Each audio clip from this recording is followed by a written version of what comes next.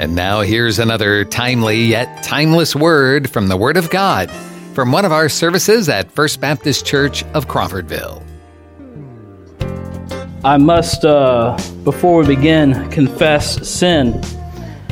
We'll be in Genesis chapter 12, if you have your Bibles.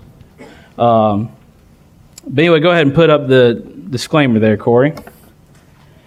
You're joking around about, me going long. So David the reason why we're joking around a lot about it is because David came up to me last week, or the week prior. Yeah, week prior when it was the week of the Parks wedding and we had baby dedication and just all kinds of stuff going on. And he's like, yeah, and I've also got the sermon. And I said, man, that's too much on you, man. You should get, he was going to Genesis 22. I said, listen, I've written many a paper on Genesis 22. It's my favorite passage to go to in Genesis. Like, trust me, I've got this. And he looked at me, he said, okay, but we got a lot going on in the service. You can do 18 minutes, right? And apparently I'm a liar because I looked at him and I said, yep. And now granted, I did try, cut it down and everything. And then David, after the service last week, came up to me. I said, so how long was it? Like, I know I didn't go 18 minutes, like 25. You went 35 minutes on an abbreviated sermon. So, yeah, there we go. I told myself, well, you just don't give me enough to say. That's the problem. It's all built up. But anyway, we're in Genesis chapter 12 this week. Since we have been going through the book of Romans and looking and seeing what faithful obedience looks like, and specifically in the life of Abraham, we looked last week at Genesis chapter 22 in the sacrifice of Isaac, or the binding of Isaac, as it says in the Hebrew scriptures. I decided when David called me Friday and said he had COVID, he said, you could go ahead and do the Romans message. And I said, no, you already got that one made up. You take rest, so that way you've got that for when you get back. And I said, I'll just find a different passage. And apparently I've exhausted all of my sermons that you have just in your Bible, for just in case something happens. So we were looking at this. I said, we talked about this a little bit last week, but this deserves a bigger conversation, a longer conversation on the call of Abram. So at this point here in Genesis, he is known as Abram. He's not till later that his name is changed to Abraham, the father. Right now, the father. Later on, the father of many nations. And so we see here Abram, and you might hear me interchange Abram and Abraham just because, yeah, Logan, I heard you do that. It's fine. I was right with you, brother. But you might hear me interchange that, but just know that I'm talking about the same person. But we're looking at Abram's calling and seeing how this father of many nations comes to become the father of many nations. Now, you must remember that this book of Genesis was written by Moses, most likely right after the Egyptian Exodus. More likely what's going on is Moses is writing an historical account of what took place to tell the Jewish people why it is that God has favored them. Why it is that God has taken this nation of slaves and brought them out into freedom, given them freedom, and not only that, but eventually given a homeland. And so Moses is writing this to inform the Jewish people, hey, this is your origin story. This is where you come from. Now, in the narrative of where this passage is, this takes place right after the Tower of Babel narrative. So if you don't recall, this is basically where the people came together and at this place called Babel and said, let us build a tower to the heavens in order to make a name for ourselves. In other words, what they were trying to do was basically the same sin as the first sin found in Genesis chapter 3, where they wanted, where Adam and Eve were tempted with autonomy. You can become like God. We see here that the people around Babel wanted that same autonomy. We can be like God ourselves. If we are that elevated up into the air, then we ourselves govern us. We are not responsible to any other party. And so that is there that God then disseminates the people by giving them multiple languages, and they spread out. Now, this is also right that passage took place. Right before that, you have the flood narrative of Genesis 6 through 10, where you have Noah being the only man found righteous and finding favor in the eyes of God among the entire earth, that everybody was doing evil continuously. And so God decides to destroy everything except Noah and his family and whomever or whatever was on the ark. And so here we see that in Genesis, we have this question of how bad is sin? And we see here in these two narratives that one, that the sin enters into the world. In Genesis chapter 4, we have the first murder, probably what we would consider to be the worst sin among, ourselves, even understanding that all sin is evil and all sin separates us from God. But then only a few generations right after the flood, where Noah, the righteous man, and his family is kept alive because of his faithfulness to God, we see here that the people once again are dabbling in idolatry, namely the worship of themselves. And so now, understanding that context, we come here to Genesis chapter 12, and we see here that there is a man named Abram. And so we must ask the question of why did God choose Abram? Well, we see right here in this passage that God chose Abram because God chose Abram. I know, you're laughing because you're like, well, yeah, of course. But the truth is that nowhere in this passage does Moses lay out any sort of argument of, hey man, Abram is amazing and I must have him on my team. You see, we can learn from Abram's call and what God called him on his life. You see, God calls us basically out of his merciful plan for us. Why? Because he does. You see, God shows his glory by choosing the most unlikely. And the reason for that is because no one else could possibly do it apart from a miracle of God. So, Christian, if you're in here, why are you called out by God for salvation? Because you are. You bring nothing to the table. I mean, look at me. Handsome. I heard someone say, wow. I'm glad you finally recognize it. Humble, that's exactly right. As humble as Moses in the book of Deuteronomy. But no, I mean, the truth is I bring nothing to the table. I mean, I'm like y'all. I'm from here. So, I mean, there's nothing special about Wakulla County other than the fact that we're all related.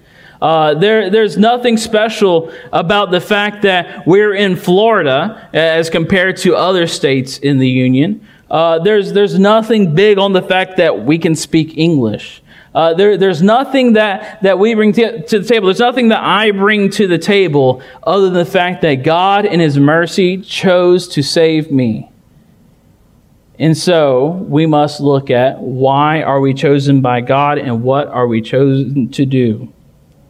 So, verses 1 through 3, we see that Abram is called. So, Abram is called here in this passage. And literally it starts out by saying, now the Lord said to Abram, go to your country and to your kindred and to your father's house, to the land that I will show you. Well, right before this passage, we see that Abram's family has left Ur and has gone to Haran, basically southern Turkey, northern Syria, somewhere in that area. And so we see that God has already orchestrated them to come out of their homeland of Ur toward where God is going to eventually call Abram to go to. But now we see that within this movement, God specifically has a plan for this one man named Abram. And notice what he says. He tells them to leave your country, to leave your kindred, and to leave your father's house. It's a lot of yours right there, right? 3 yours mainly means you might want to look and see what's going on here. You see, God is calling Abram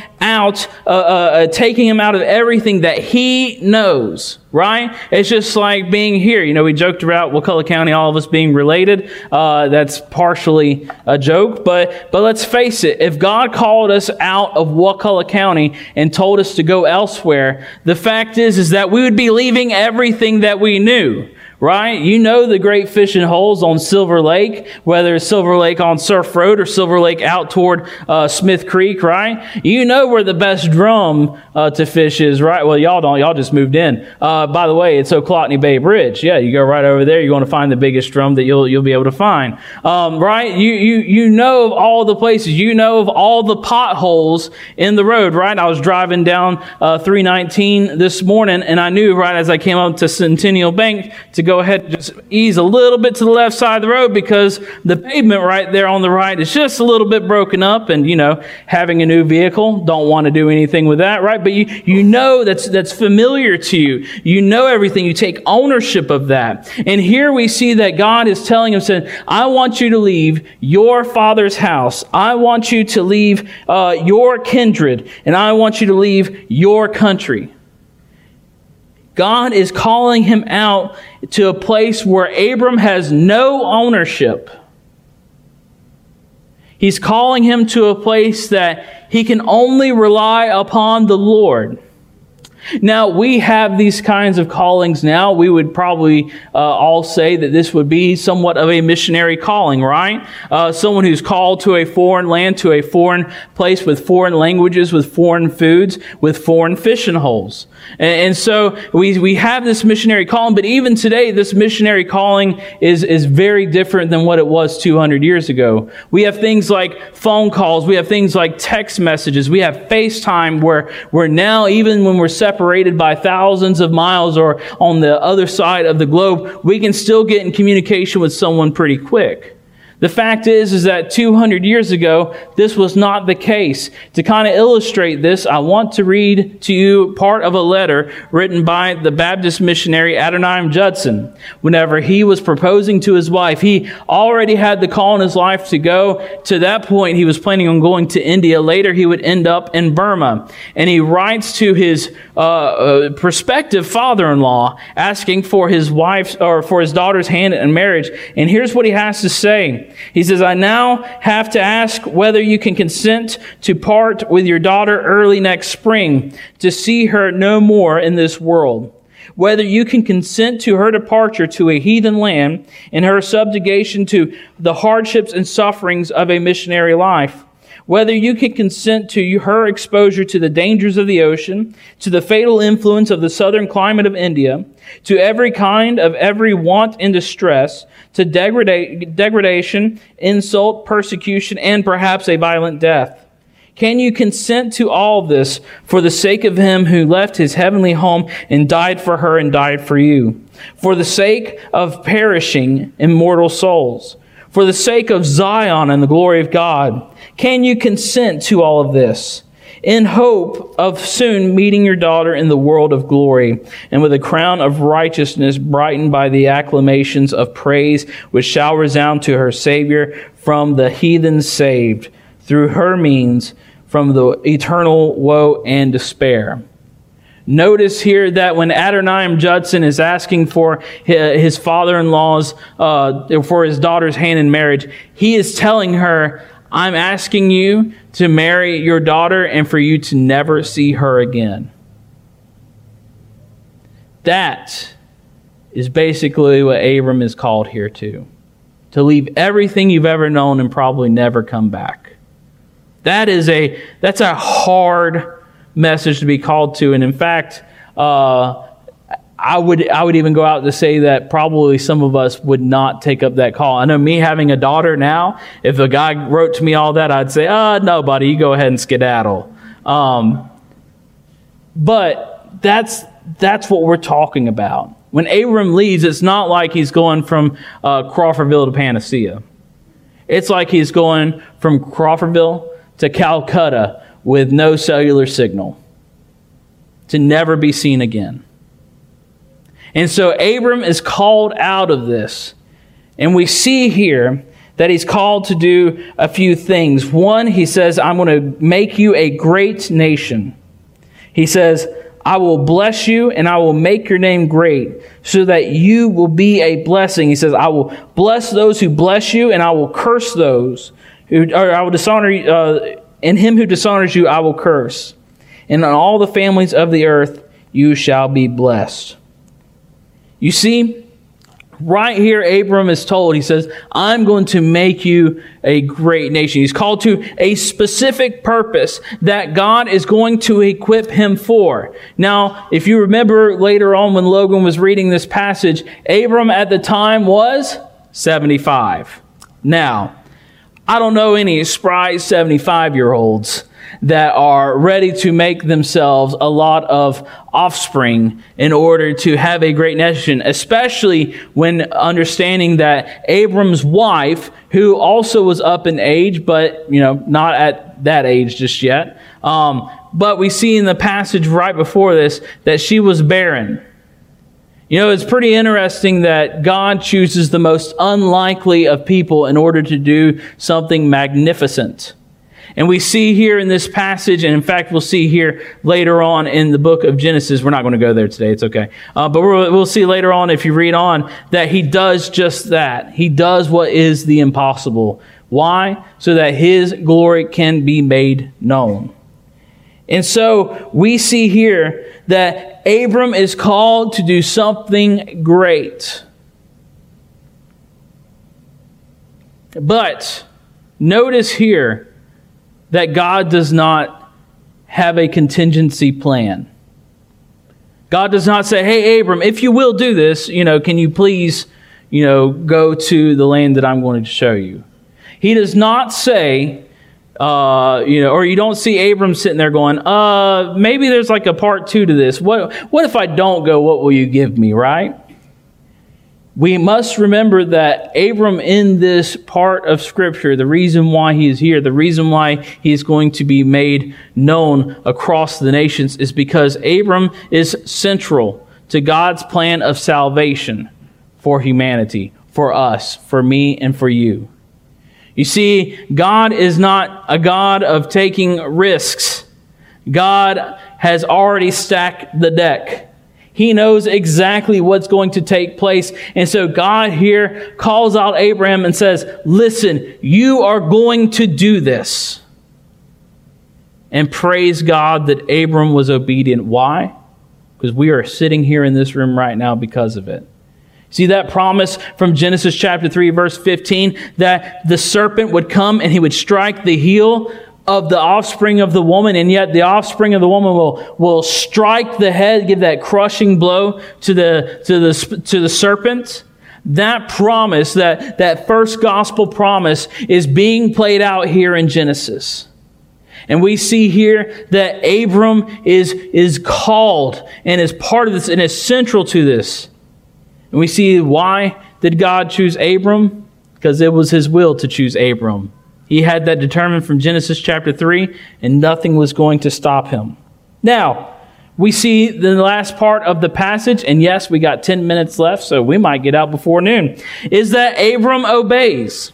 So Abram obeys. So Abram is called by God out of his homeland, and he is called to go. And we see that Abram in verses 4 through 9 obeys the calling of God. It says, so Abram went, he packed himself up, he packed up his wife, he also packed up his nephew, and they went going. They started going through the land of Canaan. They came across a couple cities. By the way, most of these cities are here because remember, the Jewish people are getting ready to enter into this land. And so when Moses is saying, hey, listen, they were at Ai, they were going down to the Negev and all this stuff, these are literal historical places that the people can understand tangibly that this is not a myth, that this is something that took place, that the idea that they are God's chosen people is not something concocted by a rebellious group of slaves, but that this was something that was formed way before even the nation of Egypt even thought about doing anything that they were doing at the time. You see, Moses was right here showing the people of Israel that indeed they were God's chosen people. They were called out for a plan and for them to be obedient to whatever God would call them to do. And so we see here that Abram leaves. We see here that he is 75 years old, which, by the way, remember, eventually he does get that offspring, Isaac. He gets that offspring, that promised son, at the age of 100, meaning that there are 25 years that take place between now when this promise is given to when the promise is fulfilled. So let me ask you this before. Are you currently seeking out the will of God? And let me ask you this. Are you patient? Because let's face it, I'm not a patient person. I don't like to wait. And here we see that God is giving Abram a call and he's telling him, I will be faithful. Just watch. And apparently just watch is 25 years. So my question to you is this. Are you obedient? Are you obedient? And you might have something going on in your life, right? We got COVID going around again right now, it seems, right? Economy is going crazy, right? None of you look at your portfolios, please, especially not right now. Right? Gasoline is going up, although, hey, praise God, it's coming back down a few cents, so there's that, right?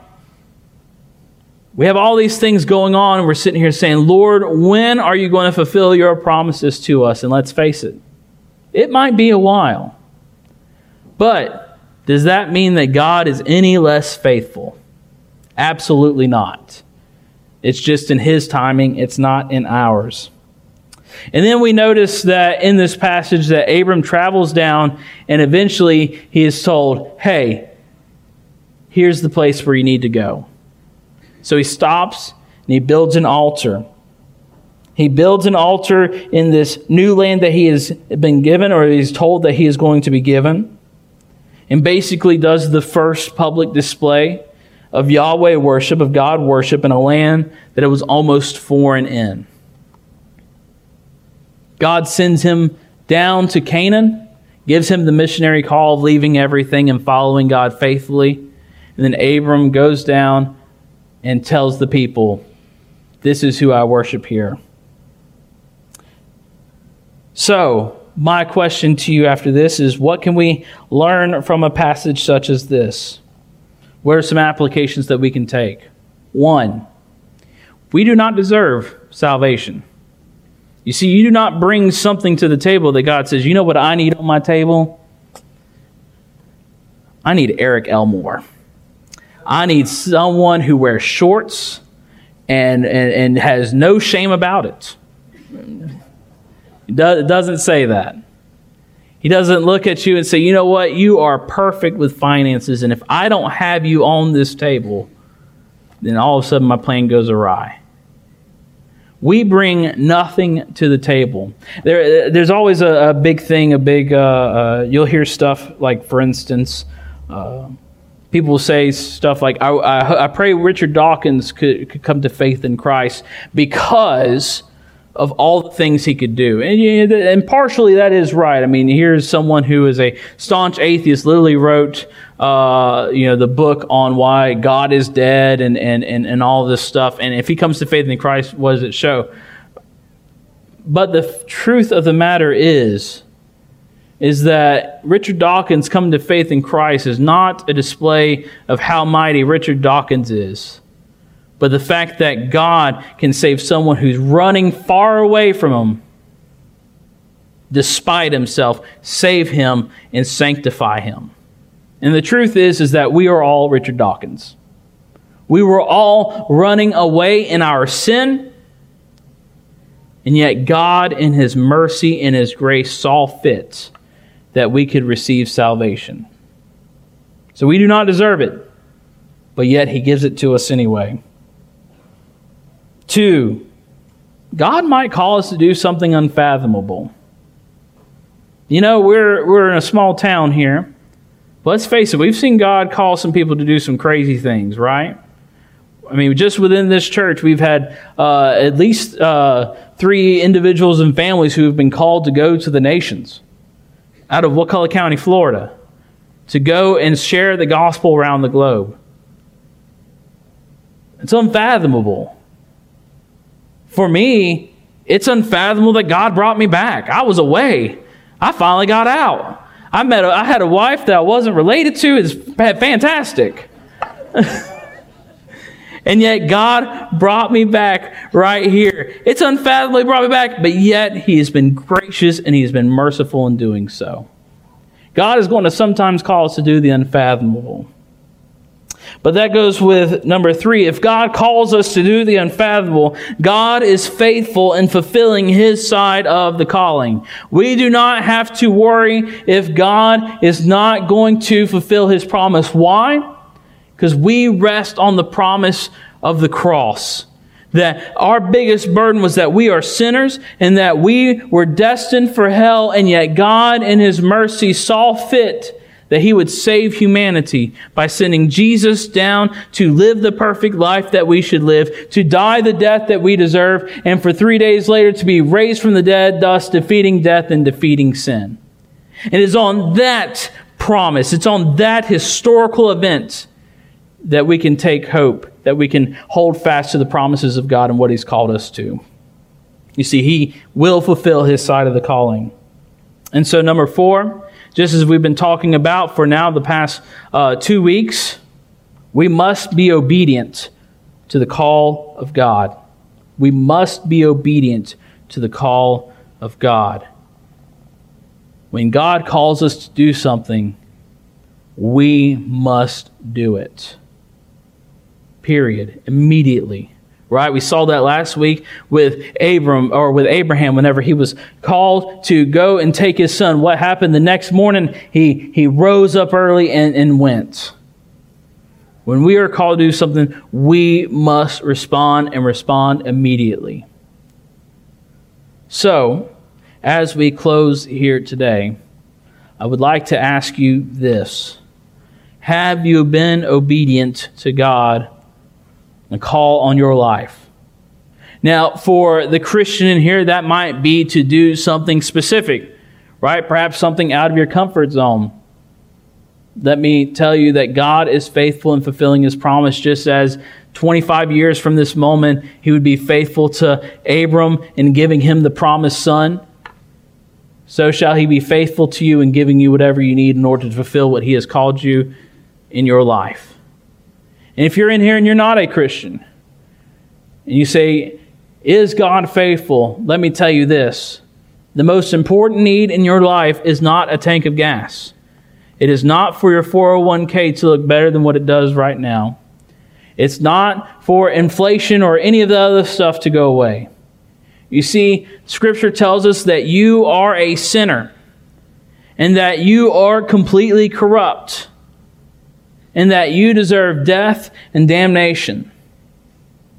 Indeed, you deserve the wrath of God, but God, loving you, decided to make a way in which you could have life and have a relationship with Him. And so, His plan since Genesis chapter 3, since the beginning of the book, was that He would send a replacement for you. And He sent Jesus to, like I said earlier, to live that perfect life that we deserve to live, never sinning, to die the death that we deserve, and in doing so, taking upon sin on Himself. And then 3 days later, rising from the grave, thus defeating death and defeating sin. And He tells us that we can partake in His sacrifice if we do one thing: submit. If we submit to His lordship. So, what is the application for you if you're in here and you're not a Christian? The application in here is this: repent and believe. Submit to the Lord God. He is faithful in fulfilling that promise of salvation for your life, but only if you submit. Let's pray. Father, we come before you, Lord. We praise you, we honor you, we thank you for allowing us to be here. Father, we praise you for your word and how, Lord, even a passage of Scripture that takes place thousands of years ago can still speak anew in our lives today. Lord, we pray that you would be with us as we go into this time of invitation, that, Father, that you would speak to us, show us where we can follow you that much more closely. It's in Jesus' name we pray. Amen. Thank you for joining us for this podcast from First Baptist Church of Crawfordville. You can find more information and follow us on Facebook or visit our website, crawfordvillefbc.com.